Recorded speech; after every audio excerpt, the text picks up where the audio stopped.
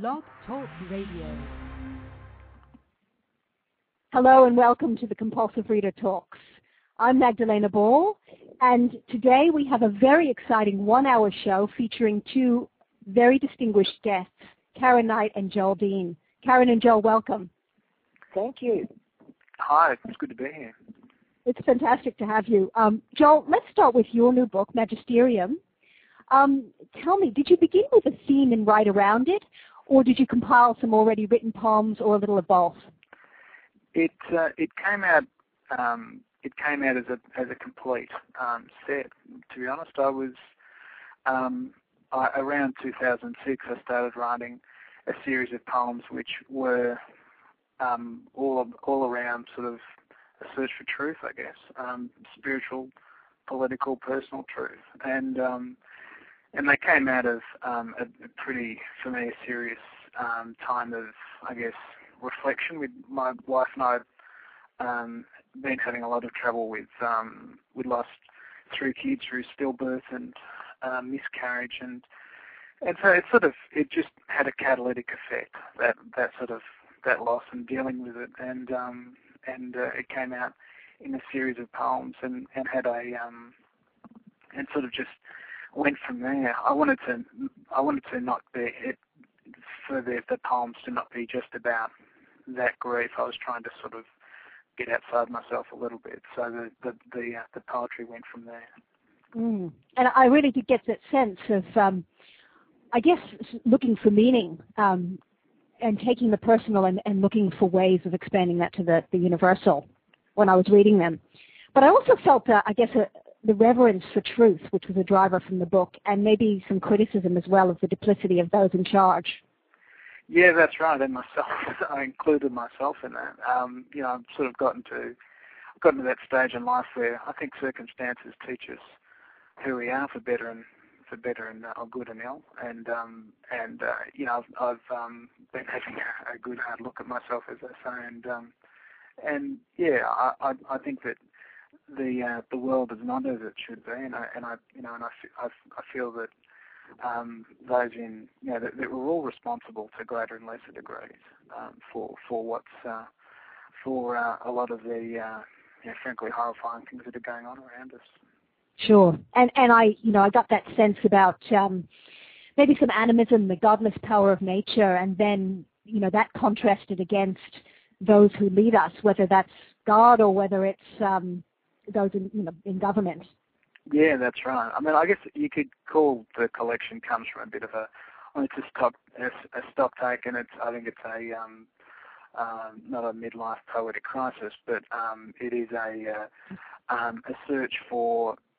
I think it's at the end of it. I mean, I wasn't sort of drawing sort of lines about what I wanted to write, but I came to the conclusion at the end that what was searching for was meaning and faith in something, and maybe it was only faith and poetry in the end, but I was trying to find something to hold on to, and I think for me that's quite often what happens with my better poetry. The ones that I think work are ones where I've got something. I'm trying to work out what it is that's troubling me, and a lot of these poems were. I've been, to be honest, I've been deeply troubled with a lot of things over the last few years. And you may not be the only one. I hope not. Yeah. A good example of that is The First Terrorist. Can you tell us a bit about this one? Yeah, I mean, it came from a memory. I remember I used to be a journalist a long time ago, and I remember being going out and covering a lot of natural disasters, and I particularly remember a bushfire, the aftermath of a bushfire, and climbing up over this just unbelievably desolate landscape, climbing up on top of a hill that had just been burnt to cinders, and that sort of the feeling that sort of had cooked and settled, and I was thinking about a lot of the just the damage that gets done, and it came out in this poem. I'm not, it's sort of, I can't sort of be any more specific than that, but it just came from an image and a feeling that I'd had sort of inside me for 20 years, really. To be honest. Yeah, I almost thought of the Boxing Day tsunami when I was reading it. Well, that too. Yeah, I was thinking about a lot of other things, but when I think about natural disasters, I go back to that time when I was standing alone on top of what was it looked like something out of hell. This just black landscape, and that's what I think of. So can we hear it? Sure. Tender in its infancy, effervescent in the heat of its adolescence, building slowly into an adulthood, cruel in its ambition. The fire was all too human. Slowly building until its magisterial voice came roaring over the spurs and gullies of the once blue-green hills, calling us to judgment in a language we could not comprehend, driving us to the mouth of a sea that foamed and hissed, taking us by surprise. Taking us by surprise because, in fearing only ourselves, we had forgotten. The first terrorist was nature, and we, the infidels, in its Jerusalem. That's the poem, yeah. It's a sort of, I read that on the weekend, to be honest. I just did poetry reading in Castlemaine, and yeah, I read that and a series of other poems from Magisterium primarily. I had a lot of people come up to me afterwards and just say it was pretty, it seems doing a lot of smiles in the room. It's a collection that's... it's an intense one. Yeah, I'm sort of, I must say that when it's only been published a month or so, but I have wondered how it's going to be received. No one's thrown beer bottles at me yet, but it's not. It hasn't sort of. It's been an interesting sort of reception. I did when I was writing it. I did a reading in one place, and some of the poems had very sort of disturbing reactions. At once. It's a bit of a it's one of those books. I'm not sure what people are going to think of it, to be honest. Well, I think as a poet, people being disturbed is not necessarily a bad thing. Yeah, I guess so. Yeah. We always go for the kill. Yeah. So tell me about the two separate sections. How did you intend them to be different? Good question. I mean, I had them as one complete, and then I just felt that I had a feeling about, I had a feeling that some of the poems are about trying to live with God, and some are about trying to live without, or almost like sort of with or without truth, or trying to go beyond. There were some poems that just were seemed to fit together in more of a almost like a grappling with the Catholic in me, and now they're the poems that found a place in the front of the book. I come from a very Catholic family.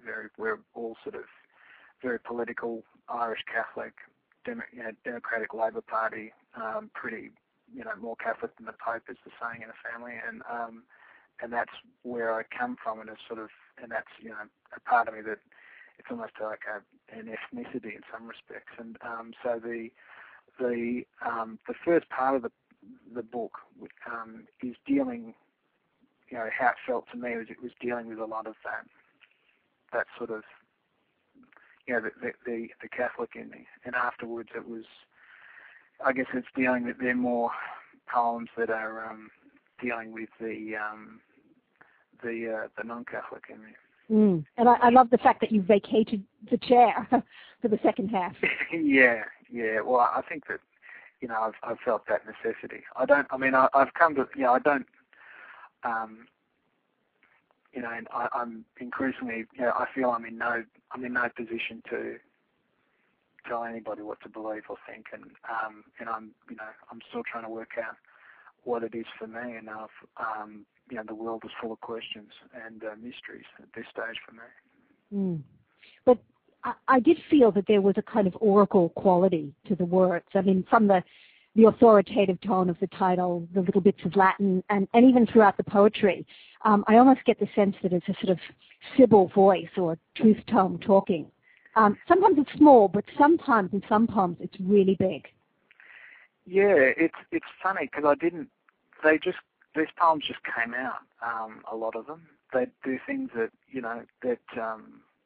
I wasn't setting out to write them like that. They're just, and I think that because I've been asked about that, and I think that altogether this book is, for better and worse, me right now, and I guess that what I was attempting to do was not shirk things and try to tell things as I felt them, if not saw them. And so, there's some contradictions in there, and there's some, but it's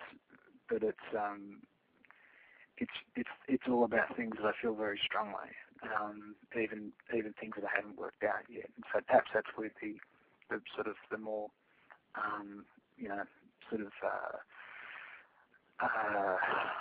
some of the more sort of bigger poems come from. One of the really big poems was Rhetorica. I feel particularly because you've got two really intimate poems preceding it, and then you've got this massive hit from. Can you read that one to us, just so we can get a feel for it? Yeah, sure. The rhetoric of the age is not written in words, but spelled out in a disarray of deconstructed, disembodied bodies. The hieroglyphics of slaughter. An ideographic of evisceration without a Rosetta. Each victim claiming they are the alpha of martyrdom. Each avenger vowing they will be the omega of retribution. Male, female, mother, son, father, daughter, Muslim, Christian, Arab, Jew, alpha and omega all. A collective stream of subconsciousness that runs on and on to the inevitable punctuation mark. Yeah, that's Rhetorica. Tell me about that one. That one came from, I get images in my head, and I had an image of bodies, I can't say where it came from, but it was, obviously I've been greatly disturbed by the war on terror, or whatever you want to call what's been going on, and was thinking about, the shapes bodies make when they're once they're finally at rest after violence, and violence and bodies of all shapes and sizes, of all ages and ethnicities,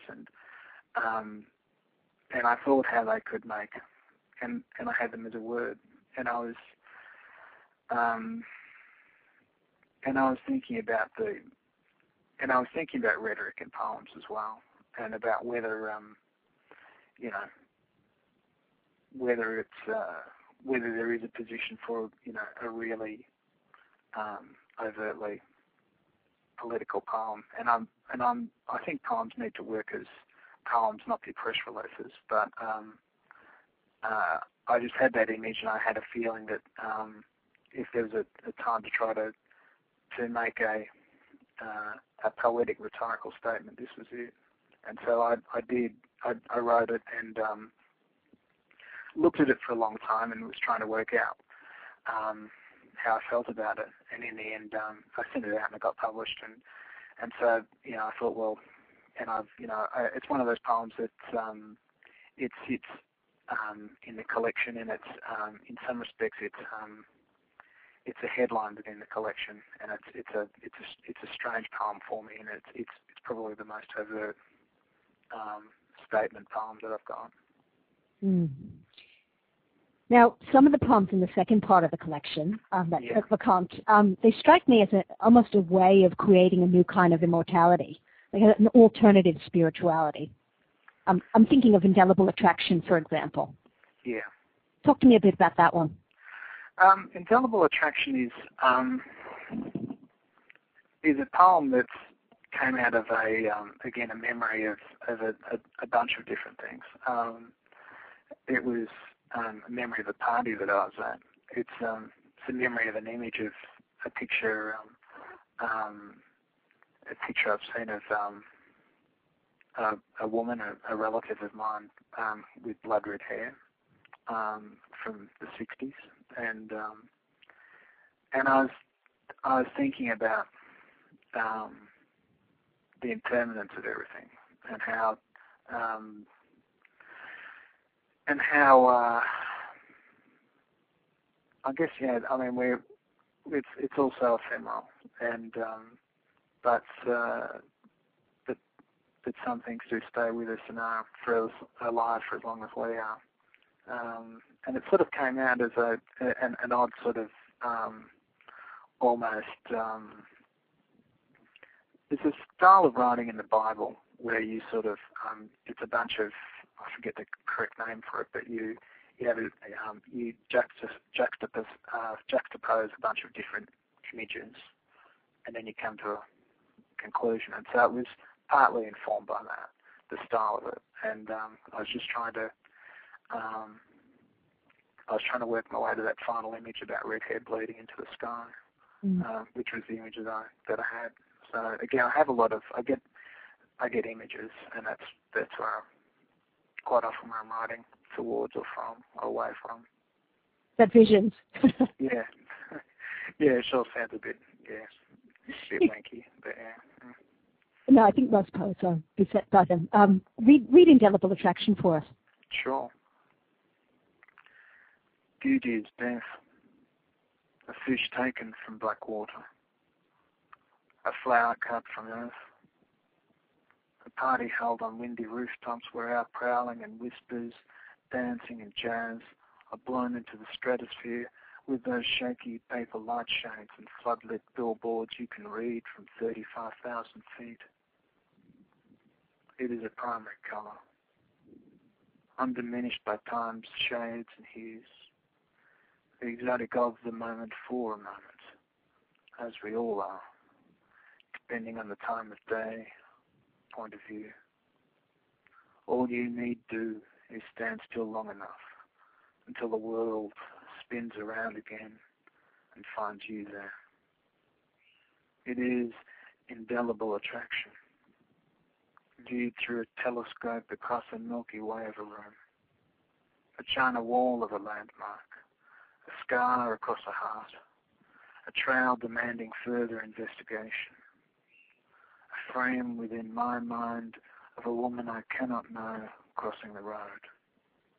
Her red hair bleeds into the sky. Yeah, that's that one. It's sort of it's a poem of it's one of the I've worked on the longest. It's been around for quite a while for me, and I'm pretty happy with it, I guess. But yeah, it's a bit it's one of those ones where I'm not exactly sure. I wasn't exactly sure into what I was doing until it finished, you know. And yet I get the sense that sense of beauty, that love, is sort of what lingers when everything else is gone. Well, it is, isn't it? I mean, I've increasingly come to the conclusion that it is the most important thing, that we have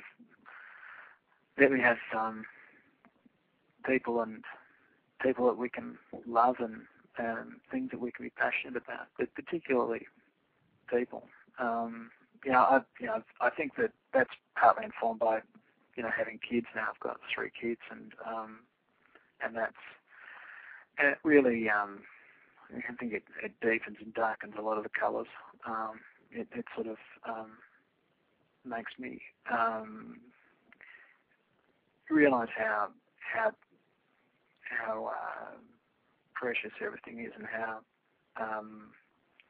I guess, how fleeting it all is. And that's beautiful. Mm. Now, Karen, I'd like to get into postcards from the asylum. And I can hear your canary, by the way. Oh, no. Just quietly. Many rooms away, Magdalena. Just gives you an idea of how loud he is. Now, can we have a little background on the book? It looks back 39 years ago on your life. Why now? Oh, well, a number of reasons. I suppose it's that stigma of being institutionalised that I had to sort of deal with. You know, I'm a reasonably established writer, so I was concerned about bringing this book out. I didn't want people to think I was mad. And also I felt that I had to protect my family. As you can understand, back in the 60s, and it probably still is, to be institutionalised, it's a taboo subject amongst a lot of families. And really, blatantly, I suppose, I had to wait until my parents died before I could bring the collection out. So it's been a cathartic journey for me, and subconsciously I've been writing these poems most of my life, I suppose. Mm. Now, what about the impact on some of the people that you observe, like Valiant Val or David the Doctor's son? You know, I know there's always a sense as writers of which line we're prepared to cross, because we all use ourselves as material. But did you feel the need in this one to hold back on some of your observations? No, not at all. I feel it's probably the most honest collection I've ever written, because, no, I didn't hold back, and most of the people that I've written about have already passed away. Some of them actually suicided when I was in the institution. I just feel that I want to speak for them, and they were great people. You know, I made a lot of friendships. I formed strong bonds when I was there, and I want them to be in my book. Mm. In effect, you've given them these forget-me-nots. You've kind of brought them back to life, haven't you? I have, and the Violet Ward, on the front cover of the book, there's a photograph of a high wall with thistles. That actual wall is a photograph that was taken at the Royal Derwent Hospital, and it's the high wall that kept the violent people in. So Ward C was the most violent ward, and it's where you went when you're out of control. I met a couple of people that are actually in that poem that were on the ward with me, but they really sort of became so aggressive toward the staff that they had to be put into the closed ward to really protect themselves and others. Mm. Can you read us Forget-Me-Nots from Violet Ward? Yes, I'd love to. Forget-Me-Nots from Violet Ward. David, the doctor's son, flaps at the walls like a nervous cockatiel. Helen misses the confiscated books on electrocution and drowning. Emily warns us she's going to teach her pain a lesson, and she will. While Valiant Val is cocking her leg in the recreation room and Jane's voice is ripping the curtains from their rings, Psycho Paul is almost past the nurse's station in his Groucho Marx disguise. So I try to put a bit of humour into the horror, as you probably realised. For sure. I almost get the sense of that kind of Jewish comedian humor, where you look at something as horrible as the Holocaust and you deal with it by laughing. Absolutely. And, you know, there's always positive outcomes out of anything that happens in your life. It was really lovely to hear Joel talking about, his children. And I must say, Joel, that I wish I had your insight when I was as young as you. I'm sure that I would have had many more collections written. But, you know, I read recently, I can't remember who it was, but they said, I'm so optimistic I'd go after Moby Dick in a rowboat and take the tartar sauce with me. And that's sort of how I try to live my life now. You know, I'm pushing 60 and really nothing else much matters to me apart from love, family, and I base this experience in the mental institution as an incredible experience as far as my writing goes. It's done major things for me. It's won me awards. It took me to Scotland for a residency, and I also feel that I can speak for people that are less fortunate than myself. So I'm hoping, that this is going to have high potential to attract community attention and create a link between writers and mental health groups, which will greatly broaden the market for poetry. That's what I'm hoping.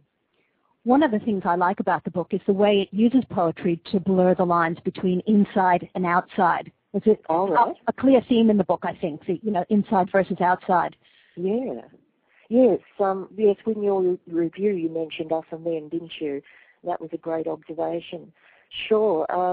I mean, it's easy to write like that when you're there. You really want to be out of there. And it's pretty scary because you really don't know how long. Well, I didn't know how long I was going to be there.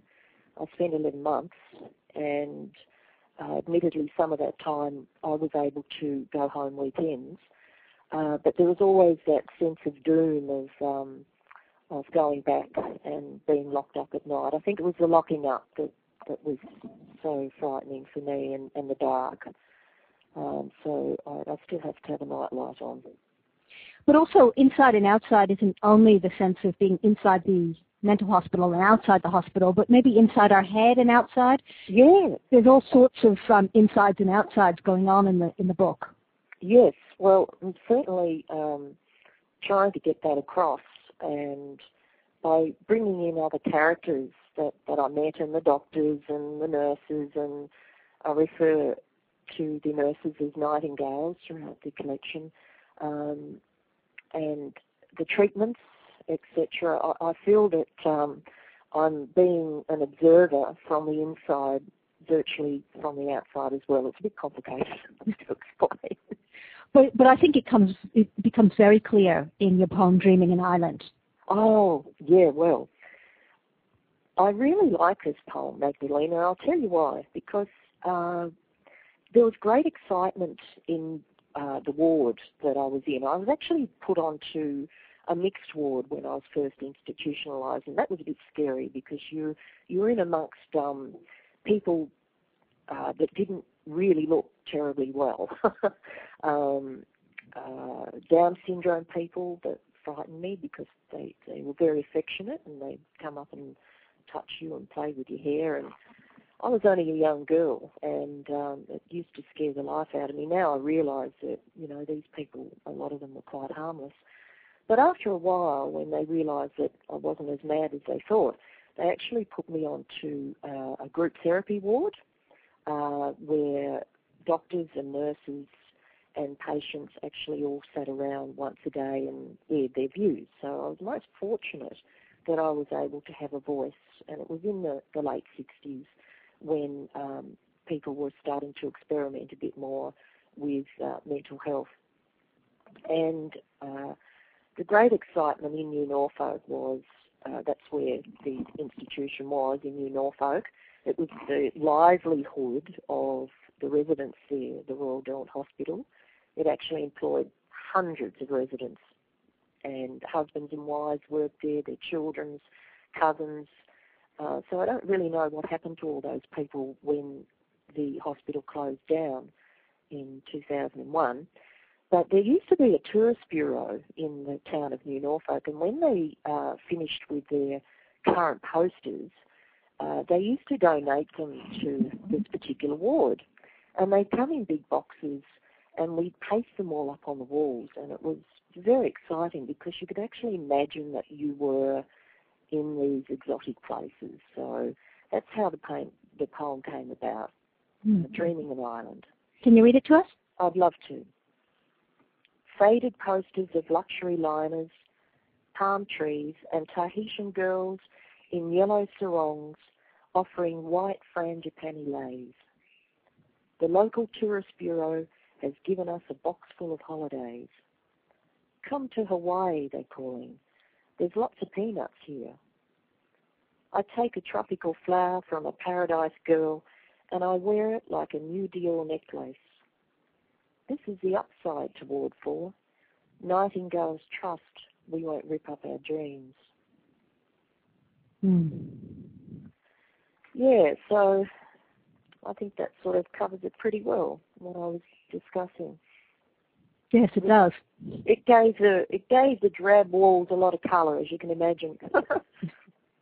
And we all imagined that we were going on a big cruise ship or an aeroplane and we were leaving the building and going to these exotic places. So it was good therapy for us, really. Now, you've said that the time you've spent at the Royal Derwent made you less scared of and more sympathetic towards mental illness.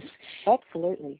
Do you feel as a society that, people tend to walk around with all sorts of fear of the other, and then that almost motivates us to a lot of the negative things we do?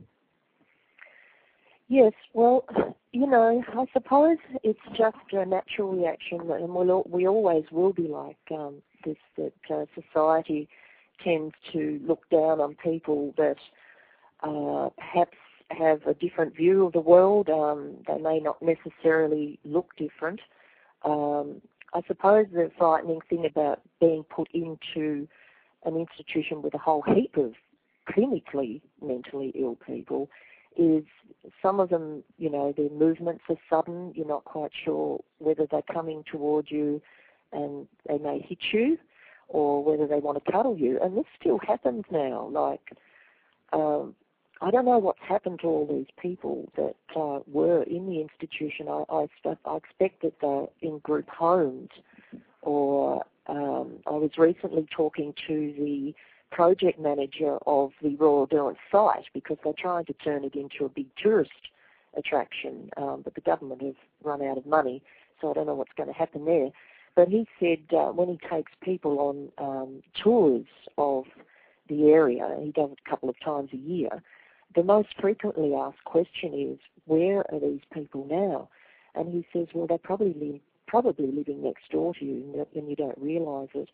And I travel by bus, and I live in the northern suburbs of Hobart, and you do see a lot of people that you would expect should still be up there, and they're on the buses, and you can see they're not coping terribly well. And that still is a little bit frightening, particularly for people that haven't had anything to do with them in the past. But inside the wards, in some ways, I felt it wasn't that different from outside.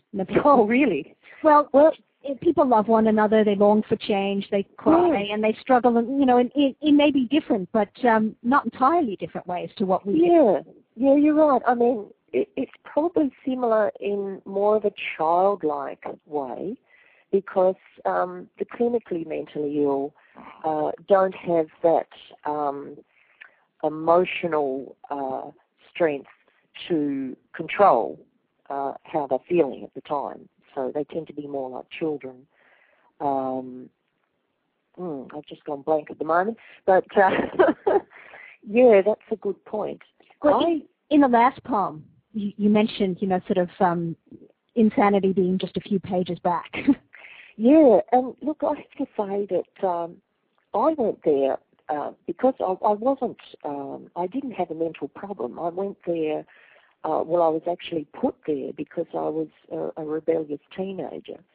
And it was a place where families put their children because they felt that perhaps it was a way of finding a more stable environment for their child, and that we would benefit from our time there, because most of us still do as teenagers. There are struggles just dealing with life.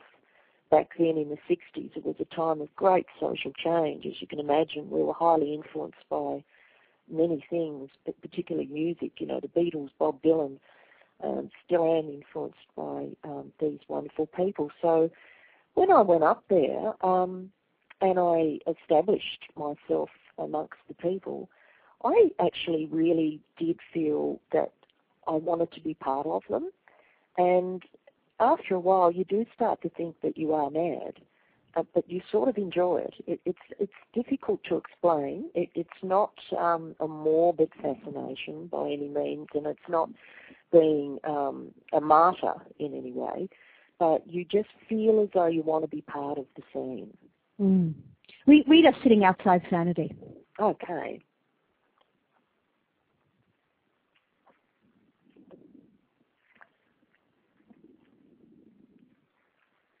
Sitting Outside Sanity. Reading Truman Capote on a humid day in February and not an ice cream for blocks. The blonde chickens, their belly-pierced jewelry, hips like a sack full of cats.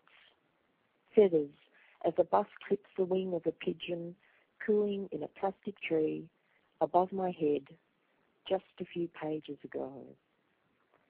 And I suppose that really depicts the fragility of how we all are in this world, of how there is a fine line between madness and sanity. And I like to explain to people when they ask me, why were you there? And I suppose the best way I can explain it is that I have an enhanced reaction to reality. I find it very difficult to watch the news. David Attenborough worries the life out of me. So yeah, I'm perhaps a bit different, but in a way I'm glad because I get to write poetry, and I love this collection. And also, you know, I needed to say too that as a form of therapy for myself, while I was up there, I used to write postcards to family members, hence the title, Postcards from the Asylum. I used to write postcards that I never actually posted. They were never sent.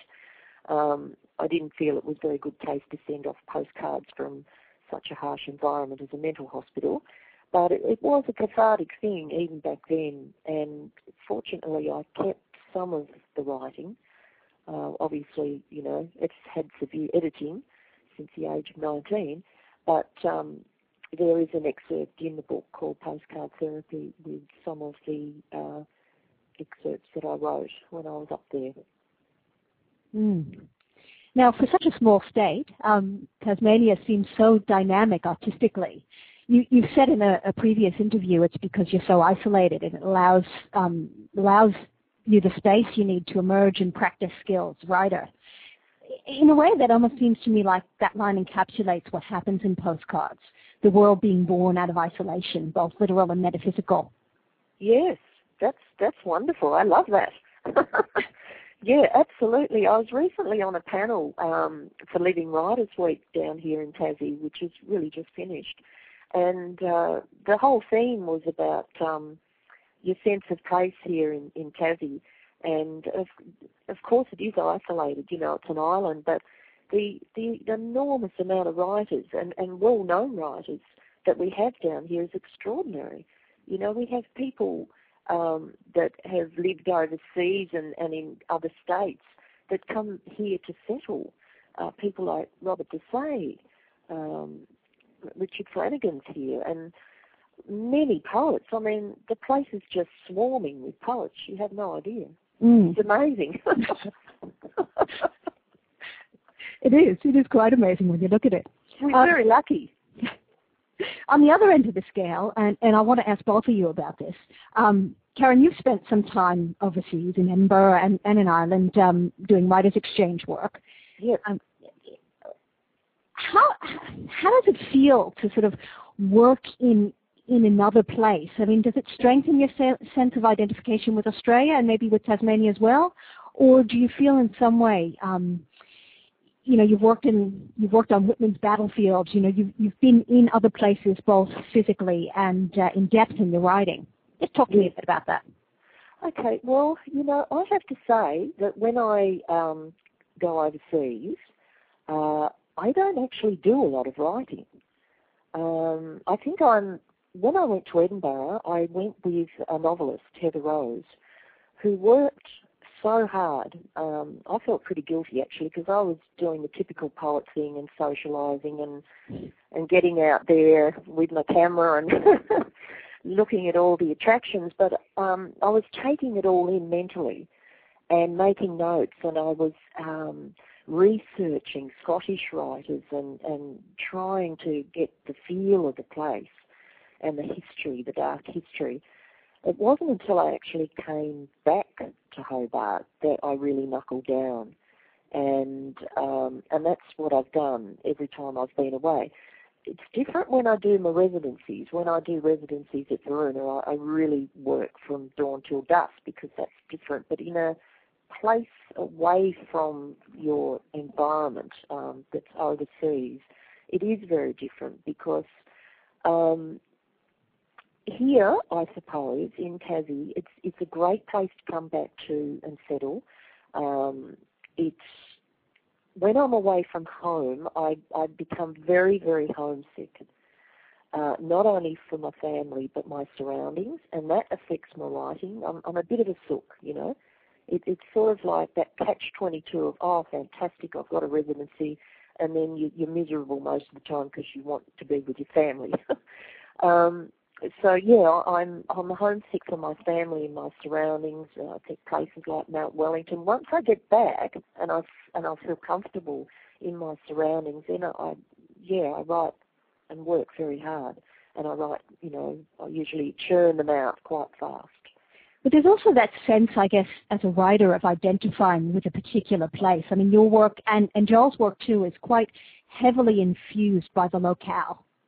I mean, Joel, how do you feel about that, like the tricky balance between the global world and the identification with politics and place and nation? Yeah, I guess I'm writing from experience. I lived in America for 6 years, and that's where I wrote my first novel, Another. I wrote that, and that's a very Australian novel, but I wrote that while I was living overseas, and it and for me it helped being away when I was writing it because I just had it was purely from my memories, which were quite vivid of a lot of places that I knew very well.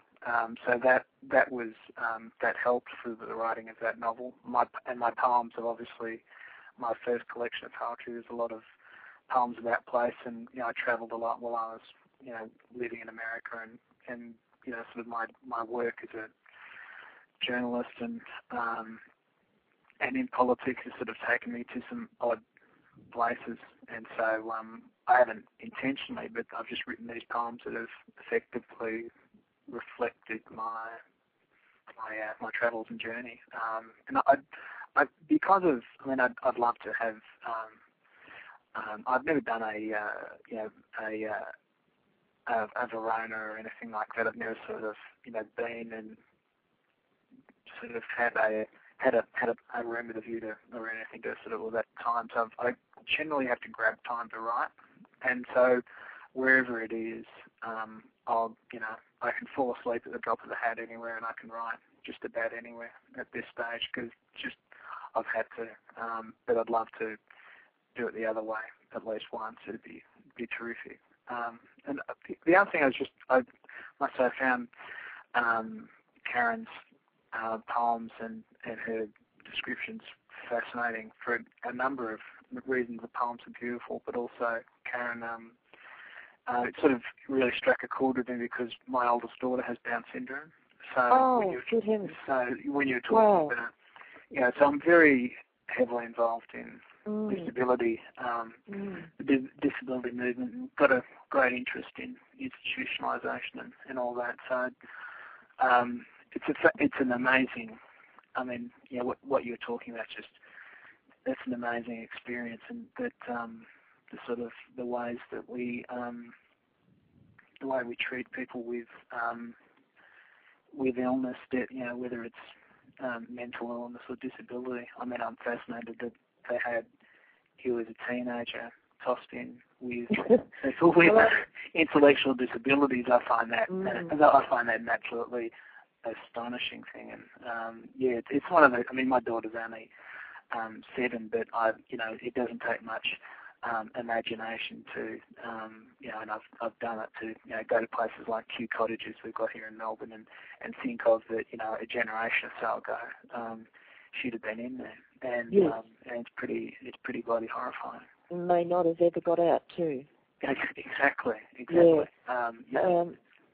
Yeah, well, Joel, I've been reading a bit of your work lately, and it's interesting because I just think, your poetry is very raw and yet it's optimistic. And I read recently that your poetry is in primary colours.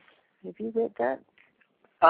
Yeah, that was a review, I think. Yeah. It's beautiful. There is a lot of colour in your work, and I remember this image of a hot pink raincoat depicting an argument in one of your poems, and that was really vivid for me. But I suppose the thing that I was excited about doing this interview with you was there's a poem that you wrote called In Utero, where you said, I build a little house where our hearts once lived.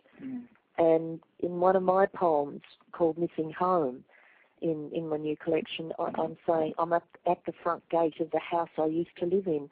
So I think we should meet sometime. I'd love to. I think we get on well. That'd be terrific. Make it a date whenever you're here or whenever I get to Tassie next. I love that. That would be wonderful. And I certainly did feel like there were some synergies between the two books. Absolutely. I felt it too. Almost in that duality between the sort of fierce, almost a toughness mingling with an utter delicacy and tenderness, and having those two things work together in the poetry. I found that in both of your work. Yeah, and I also think that perhaps we're both fairly reader conscious. Yeah. Do you think that, Joel? Yeah, I think so. I think that, the thing for me is that when I first started writing poetry, seriously, I was 16, 17, I started going to poetry readings, Perseverance Poets in Melbourne and places like that, and it was a great education. There's some awful performance poetry, but it's also pretty important, I think, to stand up in front of a room full of people and read a poem, and especially if they are like that crowd was then. This is, a while back. They were pretty full on if you read an ordinary poem, and I must confess that I read a lot of ordinary poems at the time, and it was a really it taught me a lot, and I went away and worked hard, and I think that poems really should. I like reading poems that give me a real jolt, and me too. And have rhythm and have music, and that's and I think that that's partly informed by by that time standing in front of people, making a goose of myself. But it's really I think poems are meant to be heard. That's the other feeling I've got. I remember, Joel, as a young girl living in Victoria, heavily involved with the poetry scene, and being so nervous that I used to have a little flask of whiskey in my pocket. Young girl? Yeah, times have changed. But I love deceptively simple words and images too, and I think that you and I tend to do that as well. Yeah, no, definitely. It's a real. I think that it's, I'm always looking for. And particularly with the last collection, I was looking for images that were. I was looking for, I guess, stark images. I was looking for things that just were pretty elemental, and they're the things that that really that I can't shake, and I think that's the other thing is that I'm wanting to write poems that I'm writing poems that I have to get out. I'm not writing poems for the sake of it. You know what I mean? It's sort of they're not writing exercises. Because I just find it difficult writing a poem. It's it's very cathartic, and reading them as well. It's really because it takes you back to things. So yeah. Yes, I know what you're saying. But I think that your work is deliberately and effectively shocking, and that's a great compliment. Oh, thank you. I must say that I found yours very, really blows to the head. Getting that shock, and which is great. Yeah, I like to drive 9-inch nails into people's head, don't you? Yes. Good. That's what you meant by reader conscious, isn't it? That's right. Joel, in your interview, and this gets onto that topic of the reader, in your interview with Michael Gurr, you mentioned that poetry has been lost to the public to a certain degree. Yes. Karen, do you agree with this? That poetry has been lost, did you say? To the public to a certain degree? Mm. We don't read as much as we ought to, perhaps? I think it's always been like that with poetry, Magdalena, and people seem to put poetry in some sort of category that it's what they learnt at school, and let's not go near it, and some people still think that poetry has to rhyme for it to be called poetry.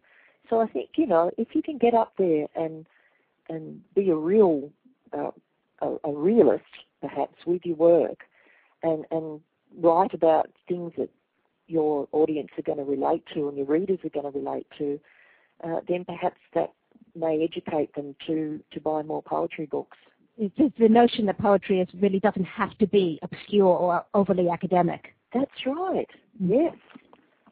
Yeah, no, I think that it's. I've got nothing against poetry and academia, but I think that it's not.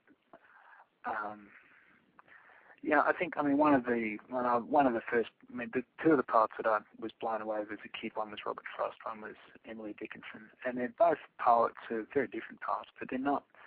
There's so much going on in these poems, but they're not sort of referencing everything. They're not like. Sometimes I'm reading things and they're almost essay-like poems, and I'm not sure about what. I'm not sure if that's. It's great to be informed by other things you're reading and everything else, but I don't really want to sort of. I prefer personally not to wear it. Wear it on my sleeve to such a degree in poems, which sometimes you get from overtly academic poems. Yeah, look, I agree, Joel. Look, I'm a big fan of the American poet Billy Collins. I'm not sure whether you guys are familiar with him. Yeah, he's terrific. Mm. He does some. He's not the trendiest poet in America. He gets sort of poo-pooed by people, but I think he writes some terrific stuff. Well, he sort of imagines that when he's writing, that he has someone in the room with him who he's talking to, and he has to make sure that he's not talking too fast or too glibly. And when he describes how he's about to write a poem, he says stepping from the title to the first line is sort of like stepping into a canoe. A lot of things can go wrong. So with that incredible observation, he is very accessible as a writer, and it comes across as so simple, and yet there's always that big punchline at the end. Have you noticed? Oh yeah. With his work. Yeah, they're real payoffs, and I was reading one of his the other day, and it was it's an old poem, but it was about a dog. Oh, I know the one. And Isn't it beautiful? It's a great poem. It's a great poem. And it's one I've come back to. I've come back and read it a number of times, on and off over the years, and I do with a lot of. He's one of those poets that he makes he seems to make just about every poem work. There's not a lot of dross there. And he can write about anything. Yeah, he can. Yeah. So maybe we need more poets like Billy Collins, eh? I think that it'd be read more. I think that it's a broad. Obviously, poetry is a broad church, and everyone should be themselves. I think that it would be great to have a Billy Collins type in Australia to drag more people into the tent. Oh gosh, yes. That's because get people in and then say, and while you're here, why don't you read this? And I think that's the great strength of having somebody like him.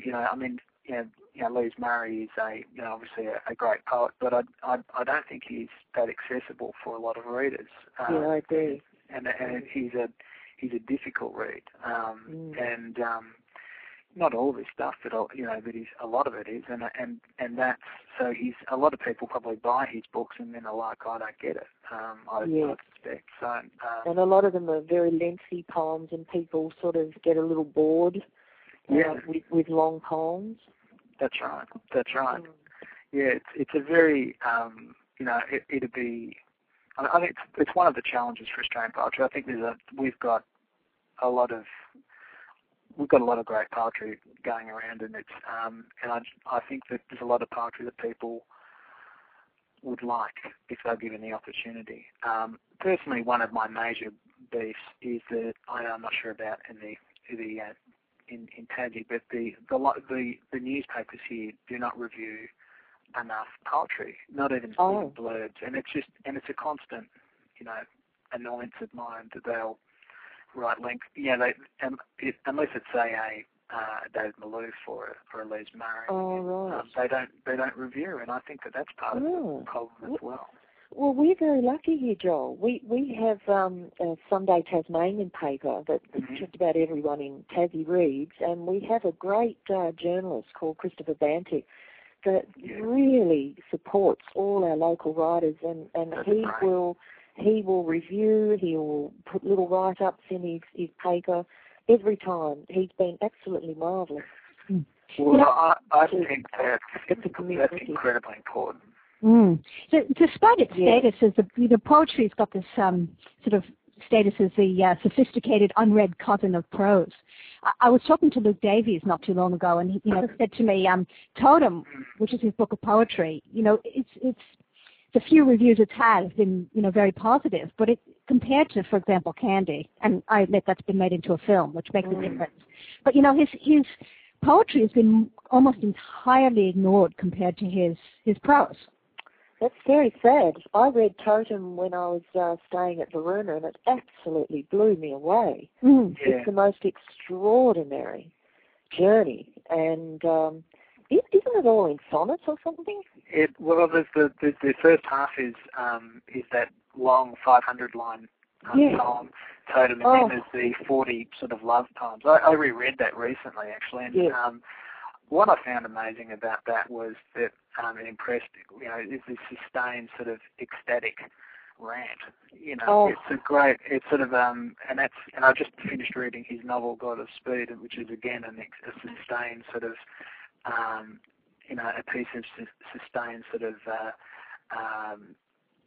not quite ecstatic, but again a sustained sort of monologue, which is quite brilliant and disturbing. And he has the Totem poem is quite a piece. It really stands out in Australian poetry. It's just so original, and it's got the wow factor as far as I'm concerned. It took my breath away, and it influenced me. You see, I think if a poet can have that effect on another poet, because let's face it, everything's been said.